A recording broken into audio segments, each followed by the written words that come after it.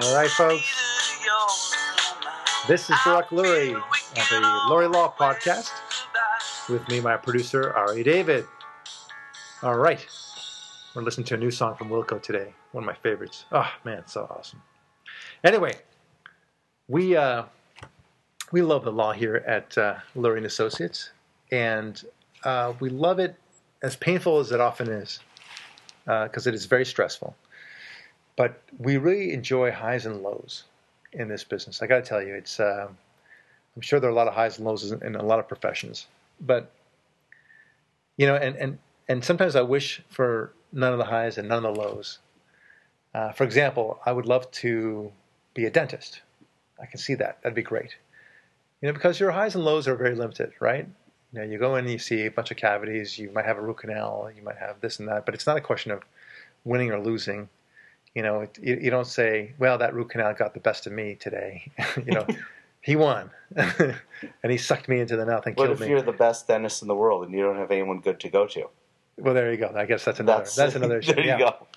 But you get the idea. It's hard. It's, you know, if you're a writer, that's great. But you might have a down day in terms of being able to think a great thought here and there. But you might write a great chapter. You might feel more productive than other days, but it doesn't make a bad day. You don't have victories and losses, victories and losses, victories and losses, day in and day out. That's the way it is in the life of a litigator. Putting aside the business of getting business, which is always a challenge in and of itself. So, very stressful, very stressful. And throughout all that, Ari, you have people who, you're in the business of getting things done right? Because if you make a mistake, it's survivable. But if you make a mistake too often, you can really screw up. And there are times where you just have to admit you've made a mistake. You're going to make a mistake, even as a lawyer. You're expected to meet the professional standard, but at the same time, you're not expected to be perfect. So you're expected to make mistakes. And there's actually a system in the there's a motion that you can file in state courts, and there's an equivalent in federal courts where you make a mistake and something bad happened as a result of it. You can file what's called a 473 motion in state court, or a Rule 60 motion in federal court. And the gist of them is, whoops, Your Honor, I made a mistake. I really feel bad about this. It's my fault entirely. I forgot to calendar the event. I forgot to mail the document. Whatever it is that you screwed up and it had a bad effect on you, on your client shouldn't be penalized. So as long as you own up to it, that's the key. And by and large, the courts are supposed to grant such motions. I like that because it brings this whole human element to it. It's very cool, right? Don't you think? Well, if I was OJ's lawyers, could I have filed, I'm really sorry, but my client should have been arrested for murder? You can't use it for purposes of saying I could have done a better job as a professional. No, but I mean that's a bad hypothetical because they did a great job as professionals for OJ. Yeah. Right. If you notice, I always bring up the OJ case. Yes. To the layman, that's the only case that exists. That's right. It certainly was a seminal case. I mean, it really is an amazing case that way. Yeah, but it's for lawyer, not evidence or something. That's right. So it really is like you made a mistake that had an impact. Like, for example, you forgot to file an answer on behalf of your client within the 30 days that's normally required, and the other person gets a default against you. You can file a motion to set aside, which is kind of like a Rule 473 motion. And you can say, Your Honor, I screwed up. I forgot to calendar it right. And let's move this forward and decide this case on the merits, please. And the judge may or may not agree with you, but chances are that they will agree with you because they don't want to do that. You don't want to lose or win based upon a technicality like that. But you do have to own up to it. And, of course, you can't do it too often. You can't file 473 motions every week. That's a bad thing. But that's the way it is. And I really want to talk about the larger picture, and that's about accepting responsibility. Look, I don't know about you. Sometimes When somebody says to me, you know what, I didn't get here on time. I was supposed to be here at 10 o'clock, whatever. I'm sorry. There's no excuse. I really should have been here on time, and you waited for me, and I don't want to waste your time. Sorry about that. What do you think? You like that? Yeah. I like that a lot. Yeah. I like that a lot. Very helpful. Right. Yeah. What if the same guy comes in and says, you know, he doesn't say anything, first of all, and he says, hey, Charlie, you're late. You know, what's the deal here? And he says, oh, you know what? There's a huge pileup on the 405. It was just terrible. And my wife was also yelling at me before I got out, and she pulled me in, and we had a big fight. Just, you know, so, you know, that's why I'm late. Right? What do you think about that? Not as good. It's not as good as at all. I think it's like, I don't need your sob story. Yeah. Don't give me your sob story. It's lame. It's lame. Just say, I'm sorry I'm late. I really, just no excuse about it. I should have planned for it better. I wasn't there. They know, you know, in that situation, that there is a reason why he's late. He probably was stuck in traffic. Maybe because there was something that was pressing at his house that he had to deal with. There's always a reason, but that doesn't mean anything. What does mean something is if you accept responsibility for being late, and then you're good to go. That's it. People are, and here's the beautiful thing about it, is people are very forgiving. Especially in the first scenario I just said to you. They are very forgiving. I think you are too. Yeah, I generally am. Yeah. Like the other day, we were supposed to have a meeting, and I wasn't there. And I had an arbitration, and sorry, I wasted your time. Yeah. That's the way it is. I did. And you know what? I accept the responsibility. Yeah. And it's my responsibility. And you know what? I could say that it's my arbitration. But you know, totally I believe there's another side to this. And I have a particular perspective on this because I have a relative who's incredibly unforgiving about the lateness scenario. Oh, is that right? Right. It's like difficult. He has almost a psychosexual hang-up about it, of abandonment issues or something. Oh, I see. Not to get too deep into it, but something like that. So this relative is completely incapable of forgiving people for being late, in particular. And that's his issue. It's his issue. So I'm forgiving about it because, to me, it's not that I don't value my time, but I think there's an important dynamic here, that there's a certain kind of person that when they're waiting for someone, they're not able to do productive things in the extra time there. And I think a person's level of forgiveness of another person's lateness, I'm hoping this isn't some rambling answer that makes no sense, although it might be at this point, is I believe I'm forgiving of people because I know how to utilize time that comes up. Right. When someone, and I think that people who are incapable of using time productively like that are less inclined to forgive. Yeah, you know what? You make the most of it. You are right. Used to waiting for people, so you bring your work with you, and you have other things, and you make do with that time. Yeah. So you're always productive, and that's great. At the same time, you're expected to be here at a certain time, and they should be able to also. I mean, it has to be a meeting of the minds, beyond just a meeting, for that matter. Right, but it's a number of things. It's a mutual respect Communication, it's mutual respect. It's each person trying to do their best to be responsible for the other. And, you know, if you have a relationship based too much on formalities, right, where there's inflexibilities because of those protocols, then you're less likely to make productive time at that time, and thus less likely to forgive someone. So true.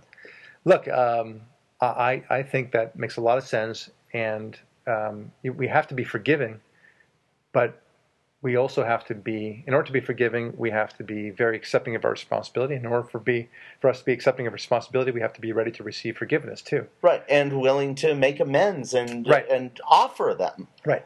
By saying, I'm sorry, or I wish I could have done better. Right. And more to that point, there are some issues that I'm sure you've dealt with this or that person where they do the same friggin' thing over and over again. It's the same issue, right? Yeah. It might be lateness, to use your example. Maybe they always leave their clothes, if a child, or a friend for that matter, they're just always leaving their clothes behind. And it's a sweatshirt or whatever. And it's really annoying. and you finally tell them, look, this is happening too often. It's really annoying to me, and it's really something that is making you hot and bothered. By golly, if you see somebody who's being really hot and bothered by a particular issue, whether it's lateness or the sweatshirt example I just gave, do something about it.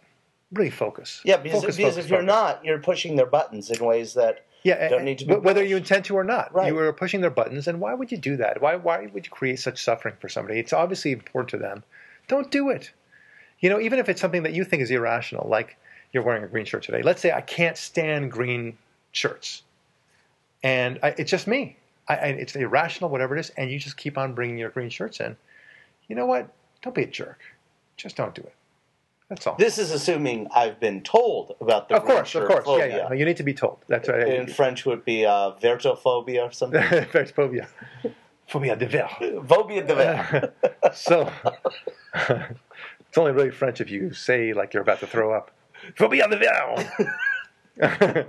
That's the required French pronunciation. It's a great ritual when pronounced with a perfect French accent. It really sounds amazing. I'm never wearing a green shirt again. You can say anything in French and wonderful things start happening. But look, you just accepting responsibility is a very nice thing. And the beauty of it is the receiver will really, truly respect you for it. I had a gentleman that was working for me, and he made a mistake on one of my cases. He didn't show up at a hearing. And I said to him, that's a bummer. That really should have happened. I expected him to say, I screwed up. Sorry about that. But what did he do? He blamed my secretary. Because my secretary, he said, didn't email him with the information. And I said, my friend, that dog don't hunt. You've got to own that case. You're on this case. You've got to know everything about it.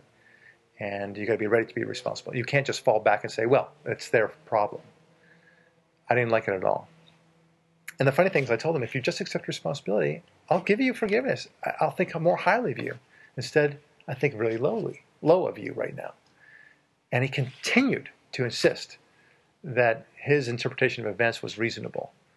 And I said, I don't care how reasonable you think you are. You're wrong. You are responsible. You're the professional. You need to be responsible for it.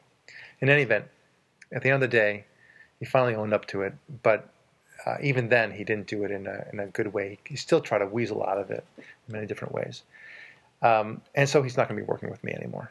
I need people that I can not only trust, but who are capable of accepting responsibility. Well, that's part of trust because we're all humans here. We're not robots. We're gonna screw something up sooner or later, and it's just the quality of the relationship is based on how well that anomaly goes, and how unpainful it is. And when it's really painful and really uncomfortable and awkward, you don't want to do that again. It's like, when people feel you're hiding the ball from them, or trying to create excuses as to why they didn't do something, then you can't trust them. That's a good point. They're actually related to each other. Yeah, what are the other things that I don't know about you? That's right.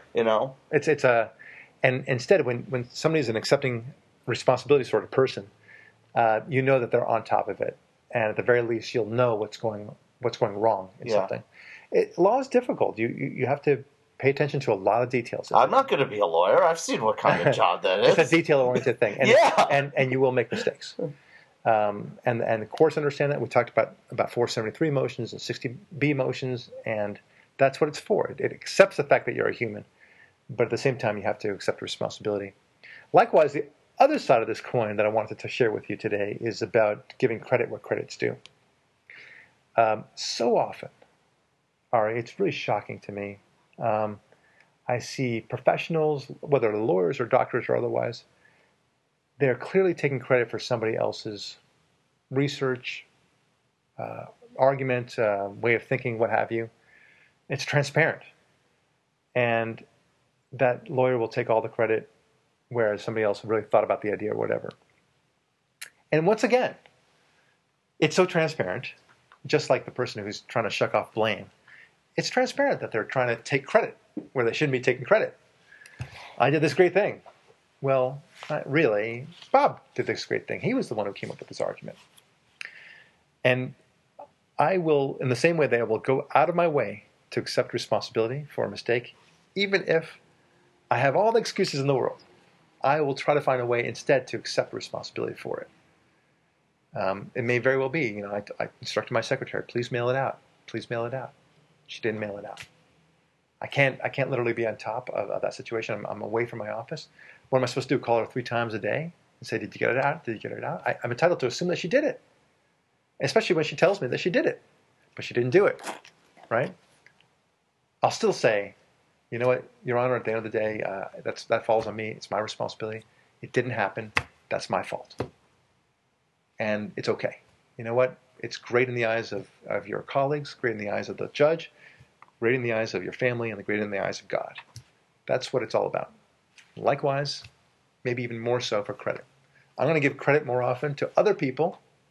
I'll give them the credit more often than I'll give the credit for myself. I won't give them undue credit, but if I have a great idea, I'll try to find a way to say that somebody else also helped me think of this idea. And I'll give an example today. One of my associates, his name is Mike, we had a very tough motion to fight today. And the ruling, there's something called a tentative ruling. It's written down, and you can go there to court, and you'll get a tentative ruling as to what the judge is inclined to do. And the ruling was against us, and pretty aggressively so. And I looked at it, and I didn't know how we'd be able to get out of it.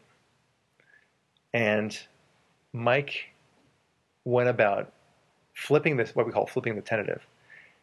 And he argued his way through this, and I think very reasonably and passionately so, and was able to flip almost all of it, such that it's completely nullified now. And actually, we actually got something great out of it in the process as well. I don't want to bore you with the details. It was such a good result. And frankly, I don't know that I would have been able to do what he did. Okay? I'd like to be able to say, yeah, that's what I would have done. Yeah, sure. Because I sent him down there. I didn't attend the hearing. But between you and me and everyone who's listening, I don't know if I could have done what he did.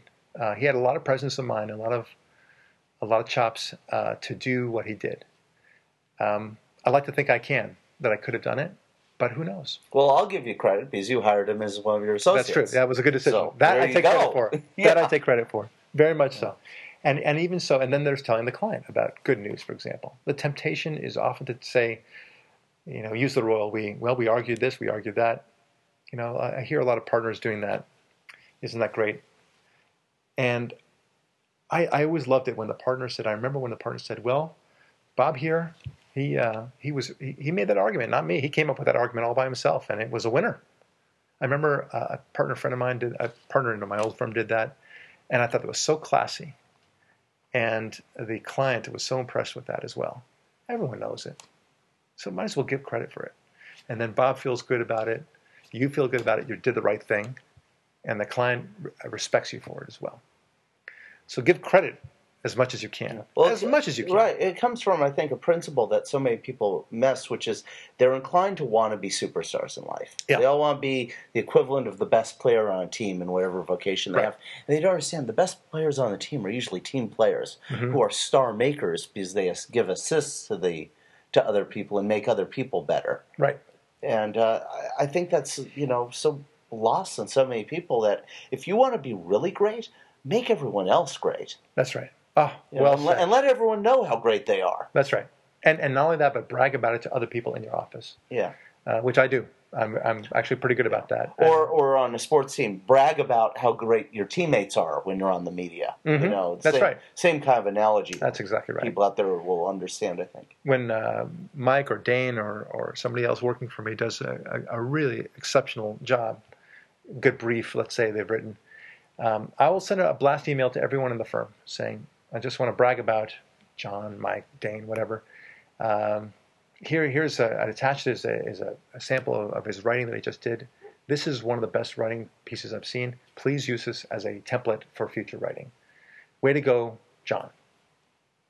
And boy, that sends, it's great morale in the firm. People know that I have their back and that I respect them for that, and they will be appreciated at the end of the day. So anyway, the bottom line, take responsibility, accept responsibility as often as you can, and then give credit as often as you can. Those two things, if you do that, you'll lead a good life. You'll lead a pleasant life. You'll lead a life where you can respect yourself, where other people will respect you, and more importantly, God will respect you. This is Barak Lurie, and this is the Lurie Law Podcast. Take us out, Wilco.